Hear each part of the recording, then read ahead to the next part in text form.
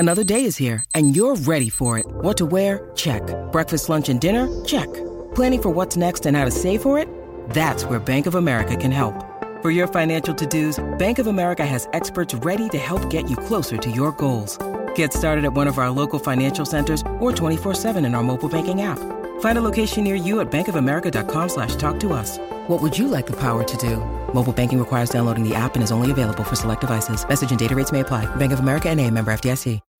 When you need mealtime inspiration, it's worth shopping Kroger, where you'll find over 30,000 mouth-watering choices that excite your inner foodie. And no matter what tasty choice you make, you'll enjoy our everyday low prices, plus extra ways to save, like digital coupons worth over $600 each week. You can also save up to $1 off per gallon at the pump with fuel points. More savings and more inspiring flavors make shopping Kroger worth it every time. Kroger, fresh for everyone. Fuel restrictions apply.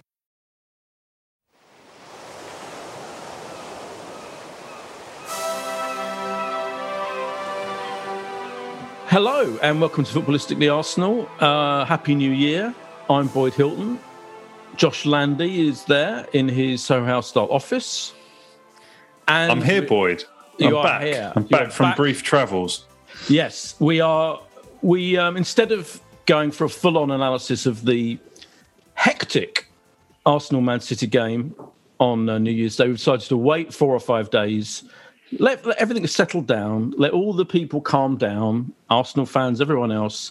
Let everyone else express their opinions. And now we arrive just in time to give our verdict on the truth of all of those things that happened in that game. Or, AKA, we waited this long because you're on holiday. How was your holiday? It was terrific, Boyd, I have to say. Bit of sunshine. Tenerife. Yeah. It was excellent, but it was a bad one to miss in a way, wasn't it? I imagine, being there. The atmosphere seemed really good. I don't know if it was up there with the Tottenham North London derby. That was a good one earlier in the season. But it seemed like the whole stadium was hugely behind the team. And I know I said the phrase, getting a point against Man City will mean far more than beating Norwich 5-0 or any of these wins we've seen in recent weeks. But in a way, I felt uplifted that maybe even losing 2-1 in the manner we did was more meaningful than what we've seen against, the likes of Norwich and others in recent weeks. So yeah, well, we'll get to all that. Positive. Yeah, we'll get to all that, but we need to introduce our guest, returning after some absence, I think. Ari Last is with us. Hi, Ari. Hi, guys. Nice to be back. We should introduce Ari by his wonderful company, and not least he is here online on Zoom with us as Ari Last brackets Bubble. Do you know about Bubble, Boyd? It's the great app. It's kind of the Uber for babysitters. Is that still the description, Ari? I used it for the first time. We had someone from Bubble look after my daughter, and it all went seamlessly and smoothly. So there you go. If anyone's listening who needs some childcare assistance. Yeah. Any Arsenal players? We do have some. Yeah. I can't name names, but we've got some very, very good ex-Arsenal players who use the platform. That always gets me. Yeah, not that. Yeah, they don't. None of the current squad. But the thing that always gets me most excited in the office if someone pops up at some random, not even particularly famous ex-Arsenal player or wife of an Arsenal player, because we know who these people are still as Arsenal fans. That's what normally gets me most excited around the office. But none of the current crop. It's only a matter of time. Maybe they've got full-time nannies. Maybe once you get to an ex-player, you don't need the full-time. Possibly, yeah. Yeah, there is at least one full-time nanny. I think most of them have probably got quite a few. I noticed, Ari, that you deleted your Twitter account. Your personal Twitter. Have you got another one, or have you got another one that I don't know? I don't know where it is or what it's called. It's so funny that you noticed that, because I did a proper purge only a couple of days ago. To be honest, I hadn't been posting on there for years and years, and actually most of my posts were anti-Arsene Wenger rants from 6-7 years ago. So I just felt it was about time. Nowadays. You know what I reckon has happened here, Boyd? I think Ari's going for another round of funding for his company, and he's meeting up with someone that's a huge Arsene Wenger fan, or possibly Arsene Wenger himself. Yeah. And he's just had to go through them and delete them out of embarrassment. Yeah. Well, of course. Of course, part of the reason why I was... You're not far off wrong, to be honest. But that's the problem with Twitter these days. You can't... It's not safe to have a dormant social media account and just think, I'm not on it for years. It doesn't matter. The penny drops. Well, actually, if I'm not using it, I'm better off just deleting it, because God knows what's on there from 8-9 years ago. But it was pretty much when I was going through deleting it, I read some of these tweets the first time in years, and it pretty much was 99% Arsene Wenger related. Yeah. Well, part of the reason why I was going to check your Twitch account is to remind myself of your glory days of Arsene Wenger baiting, because I do remember some tremendous, and of course, because you're very good friends, we should say.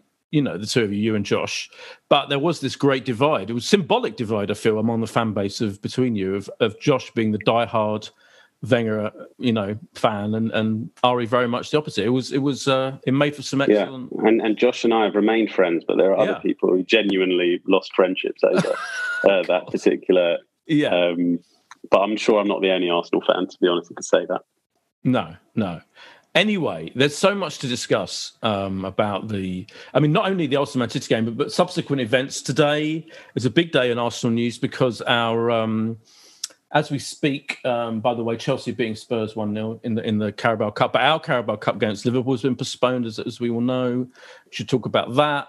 Arsenal have been charged by the FA for not, for surrounding the referee, basically, in the 59th minute of the Man City game.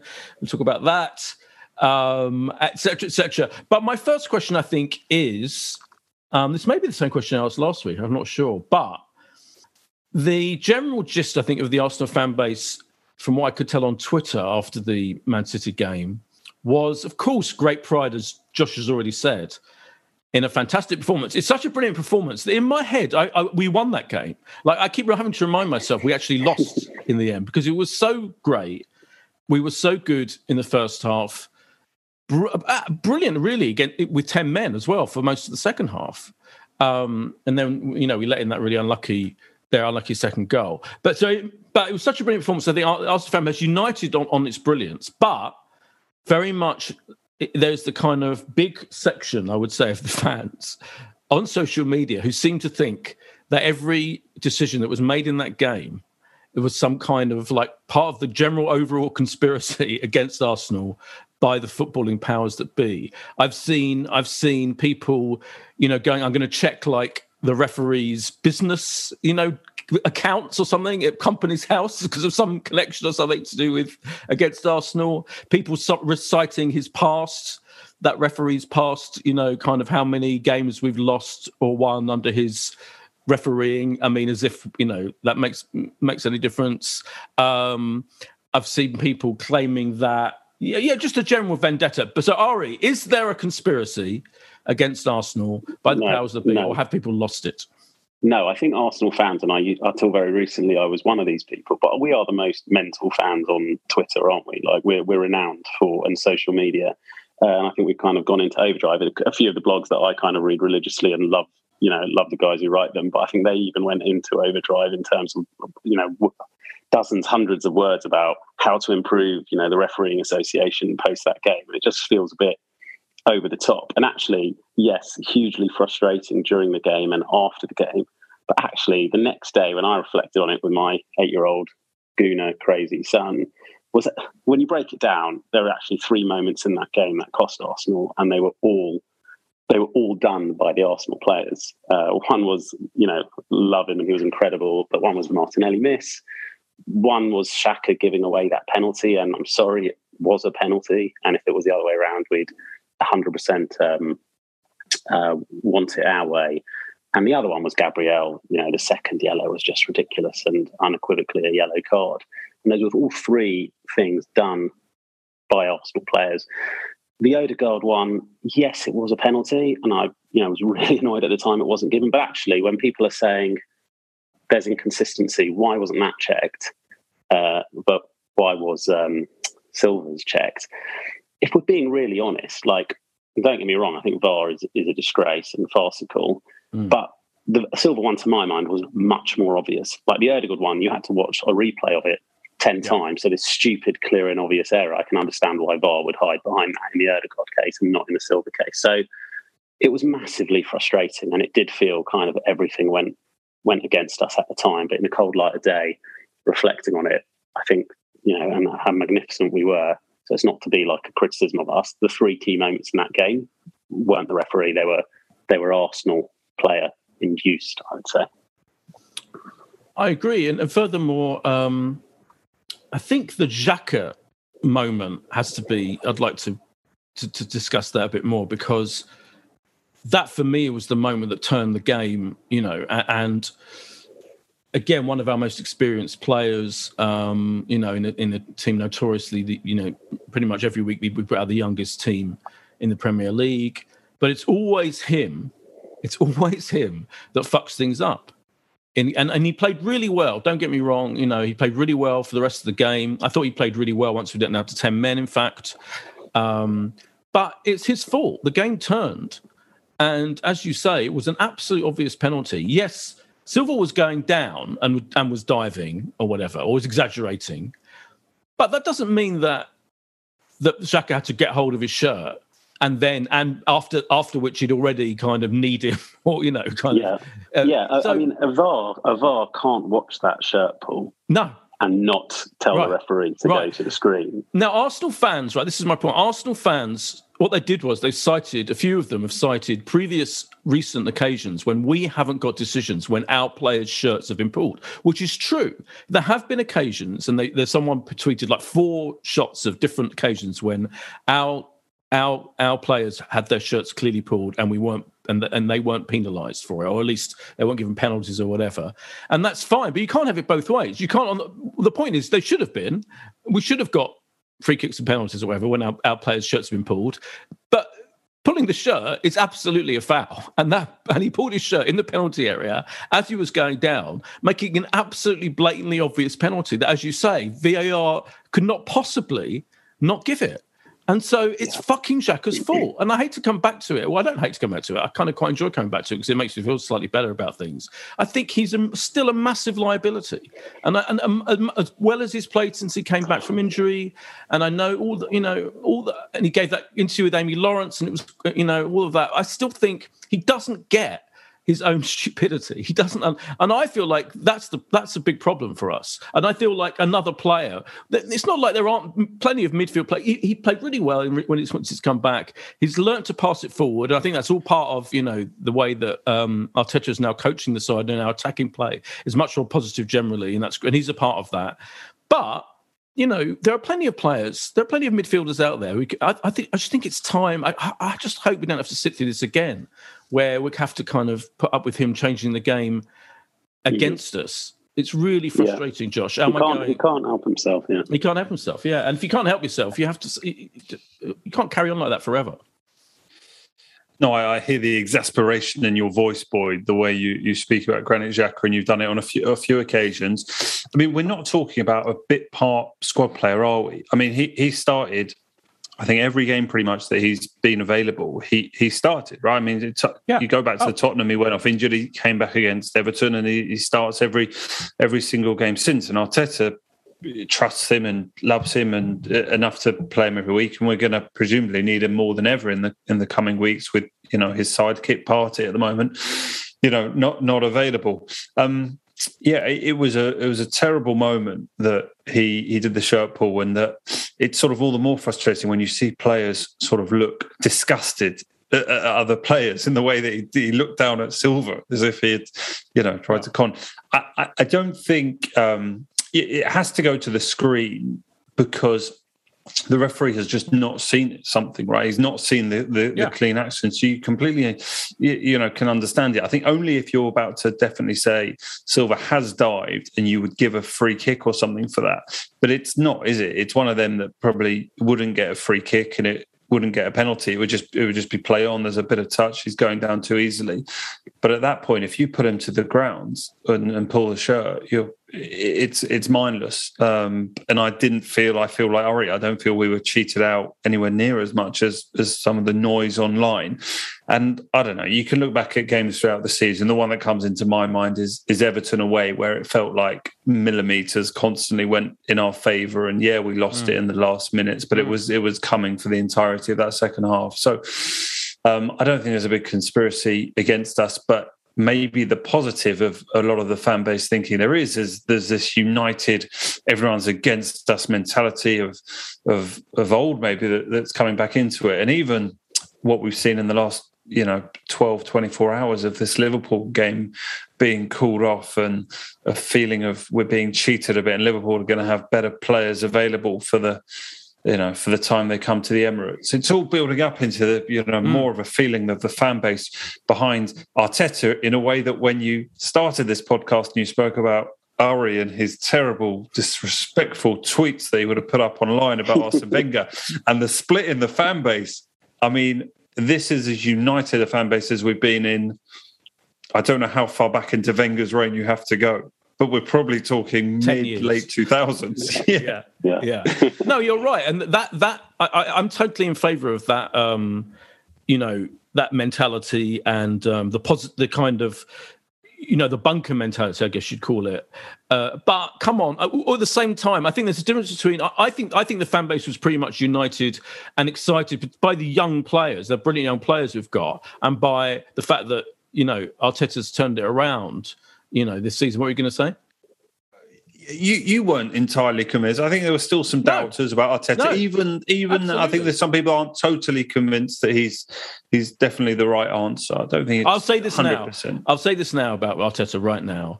First of all, it was incredible that he wasn't there for the game. Right? I mean, that was just, and I thought we did brilliantly without him. I mean, I thought it was interesting. I mean, if I was being really demented, I might even say, and I've actually seen a couple of people suggest that this, but I'm not agreeing with them. I'm just saying it's a theory that him not being there and micromanaging every single second of the game, which he does do, of course, every single time, maybe that let them have the freedom they needed, those players, because they seemed freer and less scared. There was a lack of fear.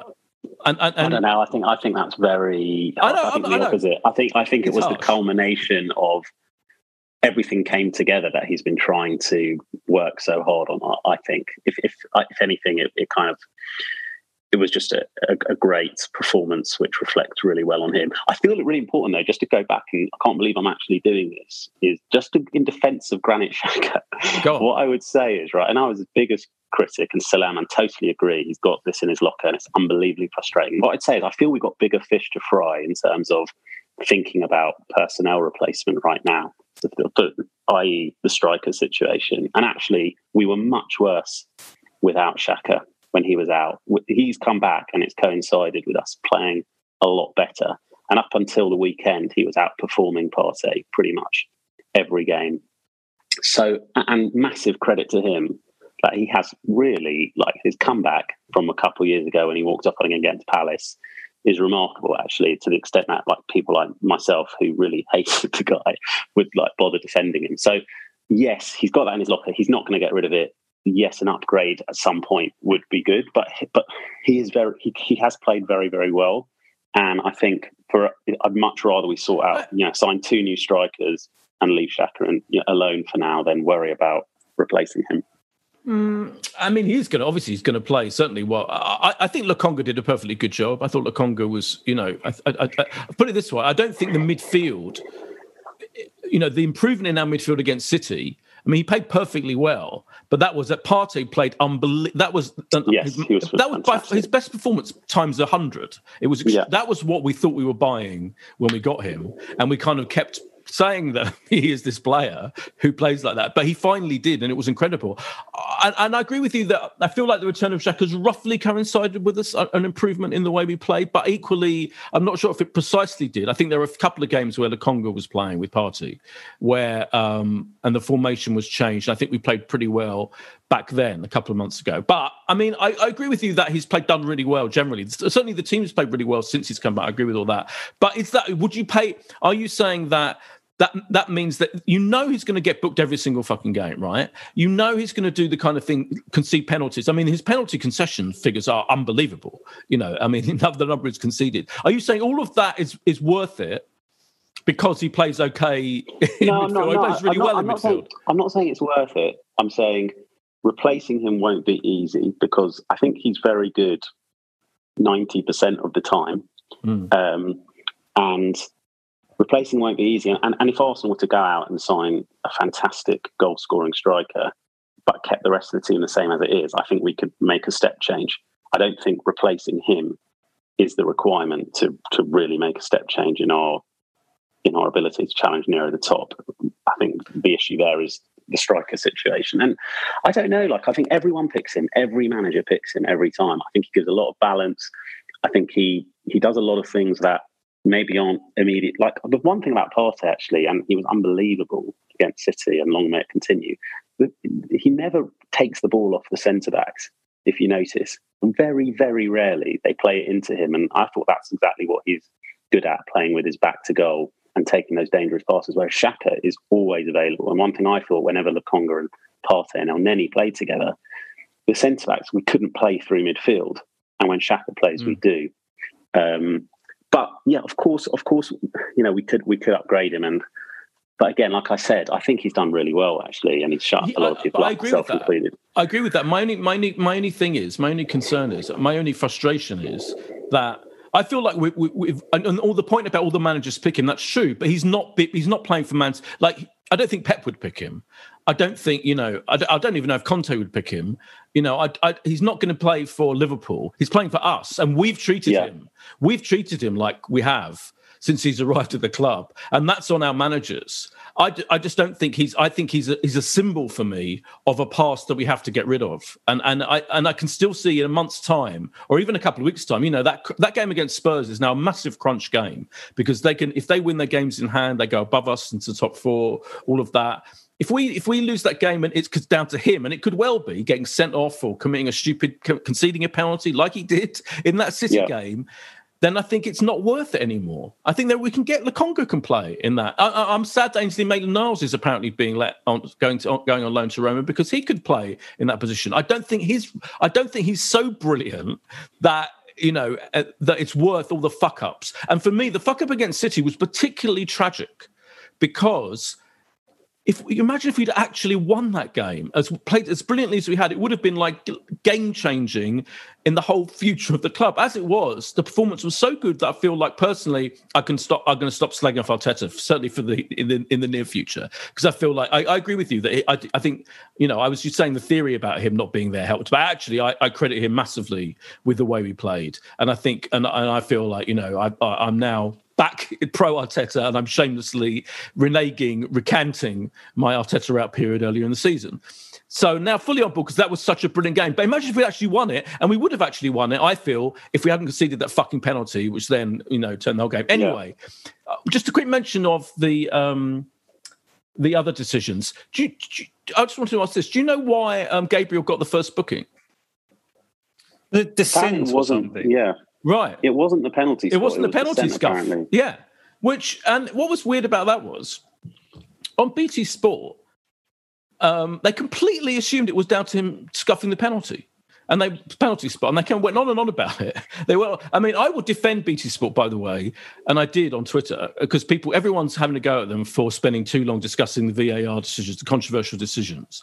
But I think that's unfair. I think I've been watching football on TV for 40 years or whatever, and it's always the analysis has been, if there's controversial decisions, they analyse the decisions. It just so happens that with VAR, there's even more to analyse, because there's the decision, there's the VAR alleged inconsistency, there's another whole bit of the process to discuss. So it kind of takes longer inevitably, but I don't blame them for analysing these things. It's what they're there for. And people pompously, all these journalists, slightly pompously banging on about, they say that they're reluctant to discuss VAR and bad decisions, but then what? Then don't do it. I'm like, of course they've got to do it. If they didn't discuss those decisions, they'll be that's not doing their job. They have to anyway. But it was weird that they assumed that he got booked for scuffing the penalty. I'm watching it, and I watched it back, and I couldn't see the referee wasn't even looking at him when he scuffed the penalty. Yeah, and it was a very minor scuff, wasn't it? was a minor scuff. I think the goalkeeper scuffed it as well. Everyone was like lecturing him. I felt sorry for Gabriel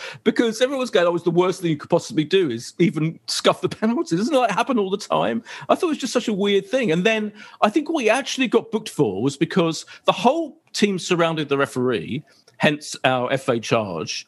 And he just happened to be the one that arrived at the point where the referee was getting absolutely pissed off with the whole thing and just booked to him because he was there next to him.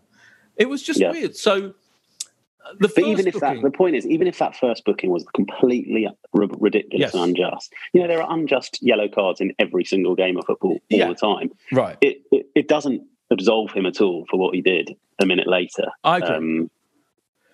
I agree. Yeah, the second booking was the absolutely, yeah. And as you say, even the Martinelli thing, and Martinelli was fantastic. Let's not forget that. I mean, brilliant pass out from Aaron Ramsdale. First of all, Aaron Ramsdale is fucking phenomenal, isn't he? Some of his passes from his goal kicks are astonishing. Martinelli taking it down brilliantly, and he had an amazing number of chances in that game. And he just fucking ran them right, and he was brilliant. And I love him, but he did miss. And again, people are blaming the referee for that by saying he got in his way in the penalty area. And I mean, much as like Atwell, I think Atwell was a bit of a knob, and I think it felt particular. I think the reason Arsenal fans felt so hard done by is because at one point, like he was booking everything, all our players, no matter what they did, and there were very similar fouls being conducted by City players that he didn't book them before. And there are a couple of instances of that. I think he just ended up kind of hating us on the day or going for us. I don't know. But it wasn't calamitously unfair in any way. And interestingly, on Match of the Day, I don't know if you saw Match of the Day, Josh, you were away. Ian Wright was on Match of the Day with Dion Dublin, I think. And they let Dion Dublin analyse the kind of controversies first. And he basically said the referee did goal decisions right. And Ian Wright kind of just went, yeah, he kind of did. And I think all Arsenal fans are watching it, waiting for a kind of explosion of anger. But Ian Wright, because he knows what he's talking about. And he was like, he couldn't disagree. He just went, And I think Ari nailed this earlier on when he was sort of saying, we have to look at ourselves, look at Xhaka taking responsibility, Gabriel as well. When Xhaka did that, you're right. Okay, 1-1. Right, we can get back in this, and we so nearly did. Right? I mean, we nearly scored within a minute, but it was once you're down to 10 against Man City. It's as we saw when we were at the Etihad. I mean, Xhaka's misdemeanor there was a bigger probably at the Etihad when he got sent off. So yeah, I think we need to sort of look at ourselves, but it should be just I don't know, hugely like encouraged because. We'll have results that will go away when they shouldn't, and vice versa. But in terms of like Emirates Stadium performances against, I don't know. I don't think any of us had great hope ahead of that game. We're sort of looking for it to be competitive. Not. It was, it was good, and I think it's. I was sort of almost. More frustrated that Liverpool game's been called off because you felt like the players just want to go. They want to go again and put it right quickly in a game that matters. And not having, the opportunity to do that is a little bit frustrating. And I mean, there's rumours about Nottingham Forest having COVID problems, aren't there? I think they've had to call off. Well, they have. They have, yeah. Some recent games. So I think, aren't the rules different in the Cup, though, I was reading? In the FA Cup, I think there's slightly different rules. And I think it feels like it's more likely for FA Cup games to go ahead generally for some reason than League. I just wanted to quickly say, I said that I thought the referee got every decision right. I just wanted, because people will complain to me on Twitter. I think we should definitely find a penalty for the Odegaard situation. But as Ari said very early on, and I agree, there is a reason why the VAR didn't refer it because of it's the clear and obvious wording that is the problem in this whole VAR thing, by the way, rather than, because if VAR was just them trying to work out what the actual right decision was and not thinking about whether it was clear and obvious or not, then these things wouldn't happen. But they keep thinking about that fucking wording, which is ambiguous at best and completely subjective. But as everyone saw, there were plenty of angles where you couldn't quite see. And there was one angle, where you could see. Oh, it's just disappeared. Probably because I'm still going on about the referee. But I just want to say that was a penalty, but there was one angle that they showed on TV that for some fucking stupid reason VAR didn't show or didn't.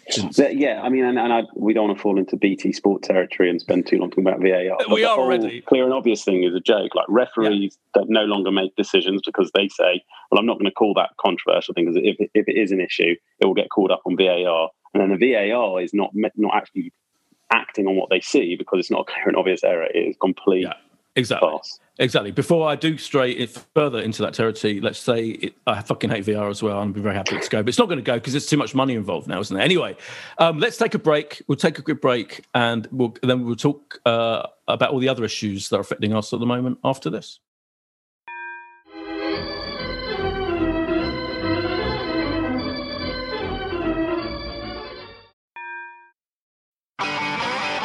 If you want an e-bike that doesn't look like it's made for the shopping precinct, something that's less Mr. Bean and more Steve McQueen, check out the range of bikes from London-based Cooler King.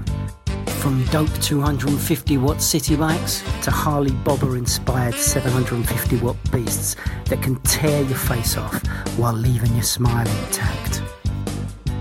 Cooler Kings are made in limited numbers, yet highly affordable. Check them out now on the web at cooler.bike or find them on Instagram with hashtag CoolerKingBike. Cooler.bike. E-bikes that are cool AF. And we're back. I'm going to try not to talk any more about the refereeing. I must try not to talk any more about the refereeing, and I think I probably can. One thing I was going to say about Saturday's game, which was interesting, that I thought BT Sport did a really good job of talking about how Arteta was communicating to the bench, and and him talking to that young coach Carlos Cuesta. Did you see the many clips of this young guy? He's like 25. I felt really bad for him. Yeah, it was hilarious. This kind of like. He looks about 14, by the way. He's 25, looks about 14. He's officially a wunderkind of coaching that we plucked from somewhere. And it became his job because he speaks 5 or 6 languages or whatever. So it was his job to have Arteta in his ear on the iPod headphones and a notepad, and and he was writing at the speed of light, trying to jot down all fucking Arteta. You can imagine Arteta running around his room like he does when he's at on the fucking bench, micromanaging every single little thing. And poor Carlos Cuesta had to make sense of it all. Josh. That's what the people at home wanted. We wanted the camera on Arteta, didn't we? I mean, BT Sport should have spent more time trying to plead with Arteta to take a camera around his style, like Gogglebox style. We could have just had a camera in the corner of the room, looking at Arteta, looking at the game. That would have been great. But yeah, it looked like he must have been shorthand. I don't know, it was shorthand Spanish or something that was being written on the bench. It is funny, though, isn't it? Like, it's really obvious. How do they get signal? Like, what have they got? If he's using AirPods on a phone, what have they got that I cannot get a text message at Arsenal? Is there it must be a booster network around the dugout. What did you get it in club level? Did you get a phone signal and free beer? What did you get? No, we get free beer, but no, we every now and then you get a bit of a signal. If you get there early enough, you get a signal. It's basically as soon as the stadium becomes full, that's it. You're fucked. Maybe it's Wi-Fi. Must be Wi-Fi, right? Maybe they're deliberately killing the signal of everyone in the stadium so that Arteta has a clear line. Yes, to his coaches. I think so. Yeah, that's the conspiracy. That's the kind of conspiracy I can go for. Yeah, presumably they've got a direct Wi-Fi. They must have a private Wi-Fi network. Yes. That must be it. Yeah. You'd like to think they've got that sort of level of capability of communication. But yeah, I mean, it's fascinating. I mean, Arteta. He did the pre-match conference. Was it was virtual, wasn't it? Yeah. He did, and I think he did a pre-match. Well, actually, the Liverpool game's been called off, isn't it? Obviously, but I think he was about to do a pre-match press conference today, and then waited to see. What do we feel about this? Let's address the whole the postponement. I think I just say that Arsenal fans going crazy, saying Liverpool making it all up, and they should be fielding their under-13s, and talking about how Orient had to forfeit the game, didn't they, against Spurs, which was actually last season. And I think they've changed the rules anyway. So that isn't true. That doesn't matter.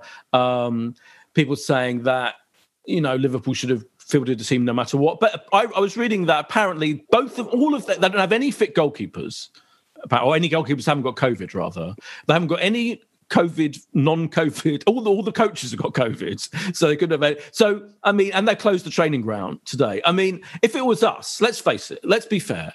if it was us that had that situation, and it is weird that we're like the only team that hasn't had as much COVID since the very beginning of the season when we had to play 2 or 3 games with half the squad with COVID, then we wouldn't be, we wouldn't be assuming it's some kind of big conspiracy against us. So I can't get that worked up about it. Can you, Ari? Can you? Well, no, I get very worked up about all these games getting cancelled. I'm completely anti games getting postponed, and I'm totally fed up with whining, bleating football managers telling the world, people like you and I, everyone who goes to work every day, runs businesses, who are having to deal with this pandemic every day. I don't know who's bloody turning up to work every day. Every day, someone, 10 people are off with COVID or isolating. It's a fact of life for the last 18 months. And Premier League football managers seem to think, they operate on a different planet. They have all the luxuries that most people running businesses and working through COVID every day have. Yet they're moaning about, it's so difficult, it's so uncertain, so-and-so couldn't turn up, I don't know who's going to be here tomorrow. That's life right now for everyone. And I think what's happened is they completely cocked up the rules and regulations. They've let, as soon as they started letting teams cancel, with kind of like where there was greyness around how many people were injured, how many people were not, they've let the cat out of the bag, the genie out of the bottle, so to speak. And now they've got this huge problem where they're having to deal with these things on a case-by-case basis. And whether or not Liverpool had all these cases, we don't know. But what we do know is Jurgen Klopp hates the League Cup and hates the idea of 2 legs. And I can totally see why they would do everything in their power to get it called off. I mean, what really annoyed me was the Wolves game. Our game against the Wolves got cancelled for a supposed COVID outbreak. They had 6 players with COVID, and that came from Wolves. That wasn't, didn't they? It was 6 people. And then they listed in the same bulletin, well, they've also got 6 injuries. Irrelevant. Squads and academies have never been bigger, and you just have to play. I mean, the irony, the annoying thing about Liverpool is they literally fielded a youth team. Was it last year or the year before at Villa Park? Deliberately, consciously. So for them, of all people, to now be cancelling is infuriating. And as fans, obviously, massively disappointing and frustrating.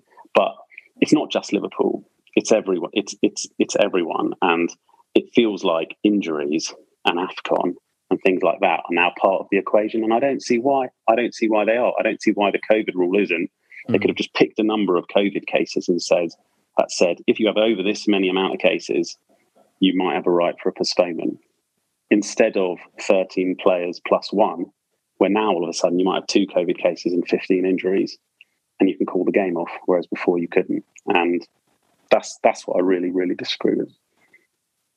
Josh? It's incredibly frustrating. When I flew home earlier today, I sort of left and it hadn't been called off yet, and I was like really hoping it would still be on when I landed, and was disappointed when it wasn't. You can't help but feel that everyone is trying to take this to their own advantage at every level of football at the moment. I mean, like in League 1 or 2 on Saturday, I mean, there were like a couple of games going on. I mean, it's all off all the way down the leagues. And the lower you go, the more important a couple of absences mean, because there are fewer and fewer sort of players available. I think this one is fortunate in a way that it was a semi-final and there was a 5-week gap until the final, because had it been a 4th round or quarter-final, you probably wouldn't have had an opportunity to reschedule the game satisfactorily, and I suspect Liverpool would have had a choice of forfeiting the game or fielding some kind of team from the academy or whatever it would have been. I think Arsenal would have been in an incredibly weak position to have sort of stuck that they are refusing to reorganise the game, because Liverpool seemed to put the pressure on the EFL hard on this one. It was unusual. With all the other postponements throughout the EFL, throughout the Premier League we've seen, you just get an announcement from the Premier League or from the EFL, this game is postponed. And that is sort of how it should be. Certainly with the Premier League postponements, the EFL, maybe it's come from the club accounts, because some of the EFL games seem to have been called off literally 2 hours before, and they want to communicate to their fans as quick as they can. For Liverpool to put out a statement letting everyone know that they've had to, I don't know, maybe they can argue they were doing it to notify their fans as early as possible that, the game is likely or Ray has a good chance of not going on. But it felt they were trying to up the pressure. And I don't know. I guess Arsenal have now got a slight advantage having the second leg at home. You know, is that a slight advantage? I don't think it means hugely. I don't know about that because someone. Go on, Nari. No, I think it's definitely an advantage, especially against Liverpool. I mean, in any tournament, going to have to go to Anfield to win a semi-final, it's very, very tough. So I definitely think it hands us an advantage. I think with Liverpool... There's no away goals rule, though, is there? There's no away... we should say. Yeah, but even so... Could go to penalties and then you're at home. Anfield's like at these things. Yeah. I think the two things with Liverpool, they're playing Shrewsbury in the FA Cup, I think, weekend. Yeah. You know, how is that... If that doesn't get called off, I think there have to be serious questions asked, because this whole COVID outbreak has apparently developed and escalated in the last 48 hours. So I'd find it... Either they're going to, if that game goes ahead and they field a highly inexperienced youth team, you could say, well, you could have done that against Arsenal. Or if magically they field a good team, I don't see how with the days in between that works. The other thing, Ari, couldn't they ask if one of their goalkeepers becomes available, whose isolation period is done, then they go, hey, we're cool. But if they go, we don't have a goalkeeper, and our first team coach and our assistant. Yeah, I think some transparency around when a club asks for a postponement, what do they need to provide? Because it must be so difficult. Someone was saying, you've got. Sorry, go on. Well, if you've got a highly motivated coach or team who wants this game off, right? You can imagine all kinds of ways that they could get the evidence that they need to kind of get it. And the other thing about Liverpool is that they're now 11 points behind City. I wonder if the title race was closer. Has the League Cup all of a sudden for Klopp become more important now? I agree with that. I think suddenly, I mean, it's absolutely without doubt, suddenly their interest in the Carabao Cup is much greater than it has been for about 5 years because they are quite a way behind and they need, there's a possibility they won't get any kind of trophy this year. And so suddenly the Carabao is more important. I just think every club would do anything they can if they're in I'm not even defending Liverpool. I'm just saying, if it was us, I keep thinking, if it was us, what would we want us to do? I don't think we would want us to go ahead with a kind of under 23 team against Liverpool in the semi-final of a competition where we really, really would like to win it, because it'd be great for our young players to have a trophy. So I agree with everything you're saying. I think every team's in it for themselves and would do anything they can. But it's interesting. It'll be fascinating to see what does happen in the FA Cup. I agree with that. Because there was the case of Crystal Palace, wasn't there, who 1 minute earlier, a few weeks ago, desperately wanted a Premier League game called off. Then they were forced to play it, by the way. And the next time they played literally a full-strength team. It was like, what the fuck are you even complaining about? So, yeah, those things are happening. It needs to be more transparent. Without a doubt. What do we think about the FA charge is interesting, because I think the problem for me with the FA charge, right, so this is, our players surrounding the referee, and I think the official wording is the thing about losing control of your players or whatever. I mean, that does feel like we're being persecuted. It feels like we're slightly being gaslighted by the FA. Almost, and I don't think I believe this, but it almost feels like it's encouraging out the insane conspiracy theory fans that we have to be even more insane conspiracy theory, because suddenly we're being picked on for this FA charge. I don't think every other team surrounds the referee 3 or 4 times a game. I think we were one of the lesser referee surrounding teams for most of the time in recent years, and we've only recently in the last, I would say, a few weeks, months maybe, become more of a team that does get quite aggressive with the referee about decisions. But it seems weird that we're facing this charge. As a fan, I'm quite glad to see it, to be honest. We had a lot of accusations in the last few years that we're this nice team. And I think it was earlier in the season, there was a VAR check going on. Yes. Can't remember who it was. And none of our players were I think Aubameyang was just strolling.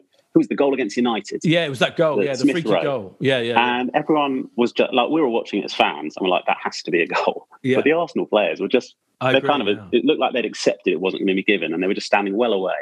Whereas maybe a team with more of I remember they commented on this at half time, a winning mentality would just be all over the place, because there's no doubt that has a subconscious impact on the VAR watching players' reactions, without doubt. So if we're getting angry again on the pitch, can't remember the last time we've had a charge like this or been surrounding the referee. It's always the Martin Keown at Old Trafford, which springs to mind, and that's one of the greatest ever images in my mind as an Arsenal fan of him and Lauren and Ashley Cole pushing Van Nistelrooy away. So it evokes fantastic memories of a great team. So yeah, I'm all for it, really.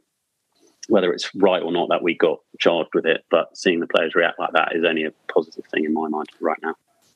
I think the FA are looking to do a lot more in this space, and it's all about respect campaign and the example that footballers are setting to the young supporters.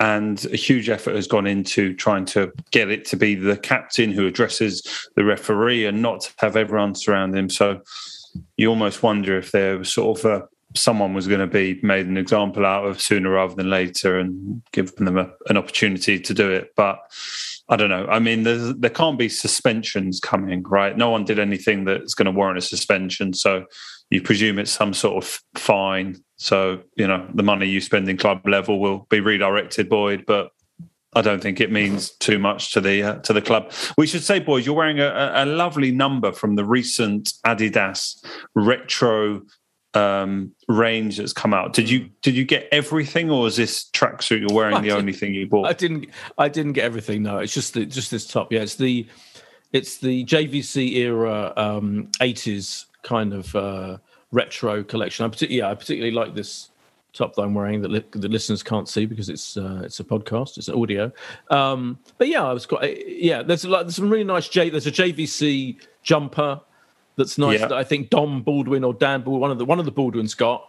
I got the 93-94 Cup Winners' Cup away shirt. Nice. Really nice. Yeah. Really enjoying that. No, another good drop, as they would say. Correct? They're doing very good drops. Very good drops. We should credit the people. Get annoyed. Another thing, Arsenal fans online find things to get annoyed about. I mean, it's incredible. As Ari mentioned, we do have the maddest fans. People get annoyed at the frequency with which they release new training ground stops and new lines, because it's like when to divert attention from what's happening on the pitch or something. Again, there's a conspiracy about that. They're just doing their fucking job, aren't they?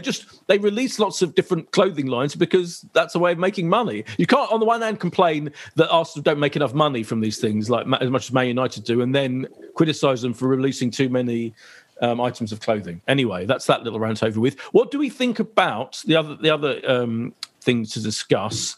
The transfer situation, because as I mentioned last week, I feel like Arteta wants some transfer action in this transfer window, and he's been quite open about it. We've been linked with Dusan Vlahovic today, in the last couple of days.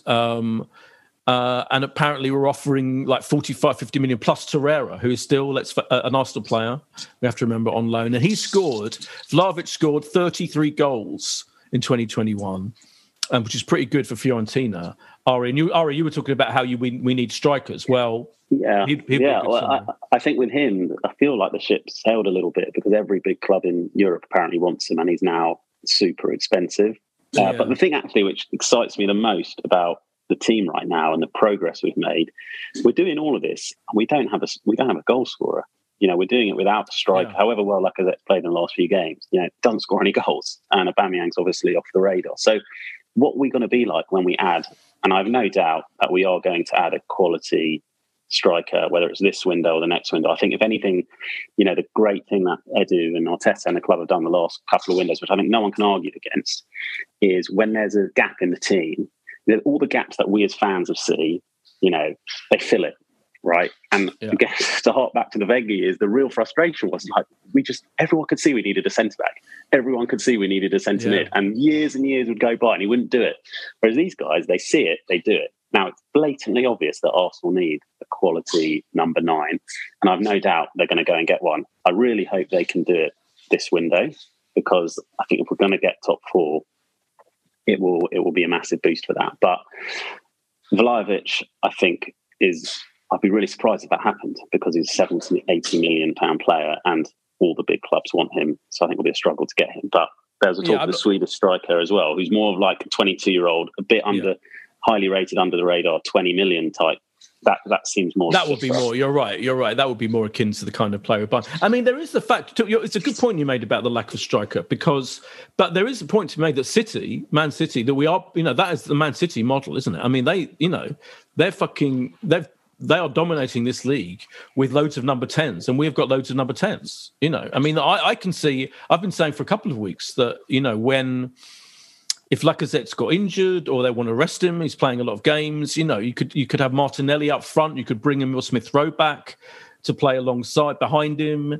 You know, with all the, and then you're basically having like 3 number 10s all kind of playing. And I still think that would be a very effective forward line. So I do think part of me wonders. I mean, I'm sure they will go out and try and find a striker because it's the obvious thing to do, as you say. But equally, I do feel like Arteta follows very closely the Pep model, and in many ways, the brilliant thing about that performance against Man City was we out-Man City.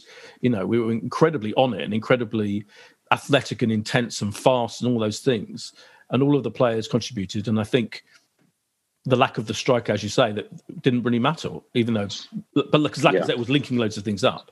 Josh, do you think we should go out and get a striker, or are we okay? Well, I think we've shown enough this season that we have it in us to get a top 4 finish. You just wonder if the club, you know, you look at where the club was at the end of the August transfer window, bottom of the table, no points from 9. They might just look at this and go, well, you know, we're hand on heart in a better opportunity to get that 4th spot than we would, and maybe that brings forward the desire to get a striker and the temptation. Let's say we were 6th, 7th in the table and might end up in the Europa League. You kind of think maybe they'll just wait till the summer to sort of do their business and see what happens with, you know, Aubameyang and Lacazette's, you know, future at the club. There must be a temptation just to sort of push on now and try and do it, because to play the way we have without, I mean, Aubameyang, even in his sort of games when he was playing, wasn't really contributing the goals. Lacazette has been, you know, excellent, but it's not been with a huge amount of goals. It's just a few Premier League goals this season. So there must be a bit of temptation. But can they go out and spend, you know, big money without resolving where Aubameyang goes? You'd like to think they know what's happening with Lacazette. If that's a decision that there's not going to be a new deal, there's not going to be a new deal. But surely they get into a situation where they, you know, resolve it. So I don't know. Yeah. Hand on heart, I'm not convinced it's going to be done. But the helpful thing now, and this is only a side point, but like we have the carrot of it. So if you think about the big strikers that we want Champions League football. The benefit of going for them now is there's a very, very clear carrot of Champions League football at Arsenal. So if you're a striker, I imagine you think there's a really good chance I go now, I can get top 4 with Arsenal. Whereas you wait to the summer and we don't make the Champions League, that pool of people you can go after goes lower. So it's a good side point. Talking of which, I was going to ask actually, and on a slightly, I mean, generally, Ari, you seem pretty pro Arteta to me. Have you been consistently pro Arteta? I'd say, and Josh is on the WhatsApp group that I'm on where we spend most of our day. What I've been consistent in is like I've never called for him to get sacked. At no point, but then there were obviously really low points where I was highly critical and I was wavering from, does this guy actually have it? Because since day one, my view on him has always been like Arsenal, where we were and where we wanted to get to, we needed to luck out on a miracle worker. There was no point going out and hiring the Emerys of this world, right? So I was very happy to have Arteta, although appreciating it could go one or two ways. And there were definitely points where like, well, I just don't think this guy's got it. But there was never a point where let's get rid of him. So in that sense, I can honestly say I've been consistent. And look, I think it's still early, right? Like things can flip, so easily, can't they? But he does. To be fair to him, he really does look like it's all coming together. And the decisions he's made with Aubameyang, like he doesn't shirk a big decision, does he? I mean, he's got real balls. The Aubameyang thing's interesting versus, like, compare it to Lukaku at Chelsea. Lukaku's playing in this game, by the way. Tottenham now losing 2-0 to Chelsea as we speak. Right, so Lukaku's straight back in the squad, and he is a disciplinary issue. He gave an interview where he basically said, you know, we know what he said, but. The Tuchel but the big difference is Lukaku's a world-class striker. Aubameyang has been horrendous for 18 months. Okay, right, but that's my point. This is what I was going to ask, actually, is that I feel like almost the whole disciplinary thing with Arteta and Aubameyang is a smokescreen for the fact that Arteta just wants to get rid of him. And I feel like, you know, this whole thing because it's now become weird. I know he's gone to the AFCON, that's fine, but the amount of games he was effectively suspended for, because let's remember he was fully fit and he wasn't picked even in the squad for the last 3 or 4 weeks. It's fairly extraordinary bit of it's. If that is just discipline, that's a pretty extraordinary situation to put that player. And I only contrast it with Lukaku because Thomas Tuchel's dealt with it. He did an apology video and he's done, as you say, he's a key part of the team. But I feel like the Aubameyang situation is just weird. It's just a bit bizarre to like freeze him out for that length of time. Almost make it for basically a consistent being late, consistently being tardy in your timekeeping. It's just so I just remark that the whole thing's odd, and I feel like the hidden agenda, or the not so hidden but the obvious agenda, is they just want to get rid of him, and maybe that's for the best. It feels like that. I mean, I think we touched upon it. It feels like there would be a welcome exit for him in the next couple of weeks, because I think Arteta has made it into a huge situation. I mean, you compared Lukaku's interview to what Aubameyang's done, and I think too much was made of Lukaku's interview. Like, I don't think it was quite as big as it was, but that is more undermining the manager and the club publicly. Like whatever Aubameyang's done, it was in private. Like, it didn't have to become a public incident. So I agree. I don't think the Aubameyang thing was as serious as the Lukaku thing, and Aubameyang's been frozen out for fucking weeks on end. It's just odd. But, I think. But Aubameyang was clearly, this is multiple misdemeanors. I mean, we only heard of the 2 or 3, but I think you've got to appreciate these guys are in training every day in the work environment. Like, the guy just, my guess is he was doing constantly taking the piss, and then you add to that his performances, and that's why we are where we are with him. Sure. Let me ask you this hypothetical about in general about Arteta and the club right now, because right now we're 4th, but West Ham are a point behind again. They've kind of had their dodgy period. Tottenham 2 games in hand, only 2 points behind, and obviously we play them in about a week's time. Man United, I mean, I know they were shit the other night, but they're still, they've got a game in hand, a few points behind. It's quite possible, isn't it, as that actually by the end of the season, 2 or 3 of those teams have caught us up and finish above us, and we're back in the kind of 7th, 8th situation. If that happens, this is just it's hypothetical. It's very hypothetical. Are we still fully behind Arteta, or actually does that say something about having a world-class coach, an experienced world-class coach, as I often bang on about, and maybe that is the final piece in the jigsaw? I think we've got to be fully in with him now, and I think he had a huge job to do. He's only part way through it, but at least what was happening for a while before the recent upturn was it was getting harder and harder to see the glimmers of hope, because the performances were really dour and poor. He was arguing with all the players, and it was harder to make the case for him. I think what we've seen in the last couple of months is there is something brewing there, and even if it turns bad and we have a bad couple of months, that is something to hang your hat on and say he just needs more time, because the reality is the alternatives just aren't there for us. They're not even worth thinking about, which is a reason in itself to kind of stick with him. But what I would say is Vieira, we're thinking about. I love him so much. That Palace game, and he was in the dugout, was just brilliant. And that was when Arteta was going through a rocky patch, and we were shocking that day. Yeah. But what I would say is we do need to beat Spurs. We need a win in one of these games, because we're all loving the City performance. Yeah. But lose to Spurs, and we won't be saying the same things about the City performance, I don't think, as we are now. At some point, and to be fair, I think I saw an interview with Ramsdale where he did say, he's like, we do need to win one of these games. Yeah. And if they lose again against Spurs, it's another big game lost. And but again, on the positive, looking at the competitors for top 4, I mean, United, I think, are crap and in disarray. Spurs had the Conte factor, but actually, when you look at I was looking at their lineup tonight. I know it's League Cup, but I think they're pretty much playing full strength. They've got the front 3, but the stuff behind is garbage. We're better. It's just, I took a screenshot of their defence and midfield and sent it to a copy. It's just terrible. And in fact, but they have the Conte factor. Yeah, it's the Conte factor I'm worried about. They're actually, their game against Watford had an unbelievable penalty decision against them, which was much worse than our ones anyway. But yeah, I still worry. I worry about the Conte factor. But anyway, we should wrap it up with in traditional prediction style. And we've only got, because of the sad Liverpool postponement, we've got the Forest away in the FA Cup. Is it Saturday or Sunday? Sunday on TV, yeah. 5:10 kickoff. It's a hard one to predict, isn't it?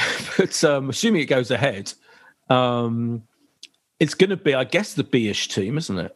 Even though we haven't got another game until next Thursday when we're playing in the Liverpool, when the Liverpool game comes back. What do you think, Ari? What do you think the score's going to be in this bizarrely pointless game to predict? We're going to win 4-0. 4-0. Josh? I'd say 2-0, but it does have all the hallmarks of an Eddie Nketiah goal, I would say. Eddie Nketiah? Eddie Nketiah. It feels like it was made for him.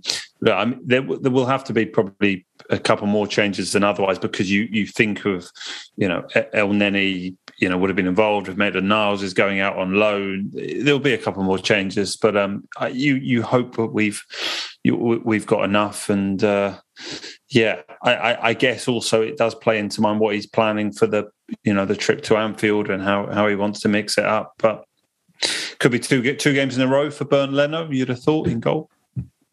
Oh yeah, I didn't think of that. Yeah, okay. I think he'll play full strength in the Carabao, by the way. I don't think he'll play Leno in the Carabao even. Is my guess. I think so. I feel so bad for Leno. I mean, we've literally forgotten he even existed. I mean it must be a horrible position the way Ramsdale is now being feted, right? Yeah, but Ramsdale is a legend already, isn't he? Unfortunately, he is. Yeah, he really is. Thanks, Ari, for your glorious pleasure. Return. Thanks for having me. If anyone wants to use the Bubble service, they should check it out. Thank you. Download the app. Any codes, Ari? Any codes for your first Bubble? I'll set one up for the podcast. Oh, man. I'll set one up in time for the next episode. Yeah. Okay, fantastic. Thank you very much. And I feel like we have. This has been a particularly good, sensible. I think we're the voices of reason, voices of Arsenal reason. I'm setting ourselves up to be shot down, but I'm just saying. And thanks, Josh, as ever. And we'll be back roughly next week, Monday. Monday. See you then. Bye. If you want to advertise on or sponsor this show, check us out at playbackmedia.co.uk. Sports Social Podcast Network.